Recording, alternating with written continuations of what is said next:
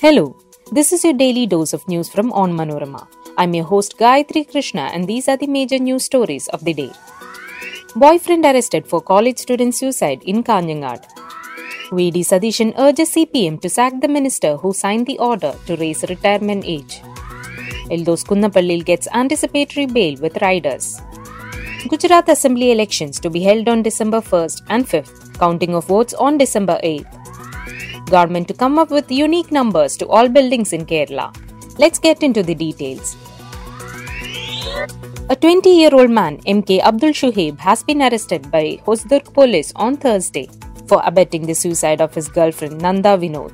According to the police, Shuhaib threatened to release Nanda's private photographs when she refused to end their relationship. Both of them are residents of Kalluravi in Kasaragod.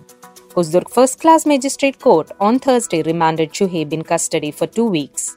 If convicted, he faces a jail term of up to 10 years.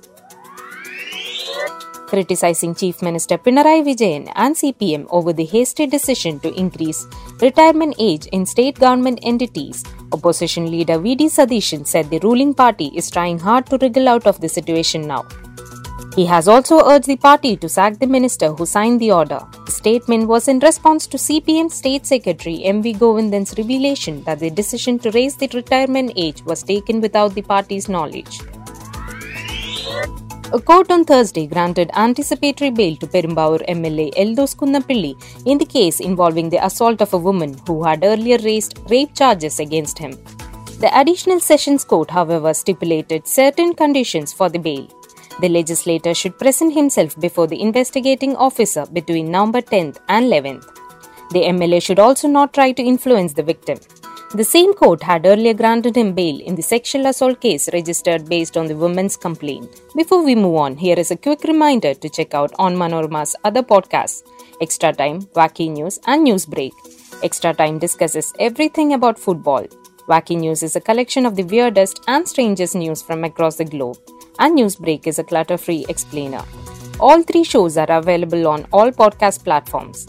Now back to Daily News Dose.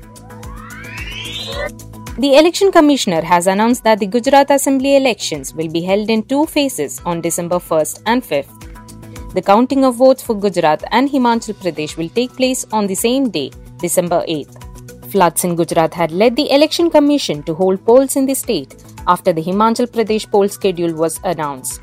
The term of the 182-member Gujarat Assembly ends on February 18th next year.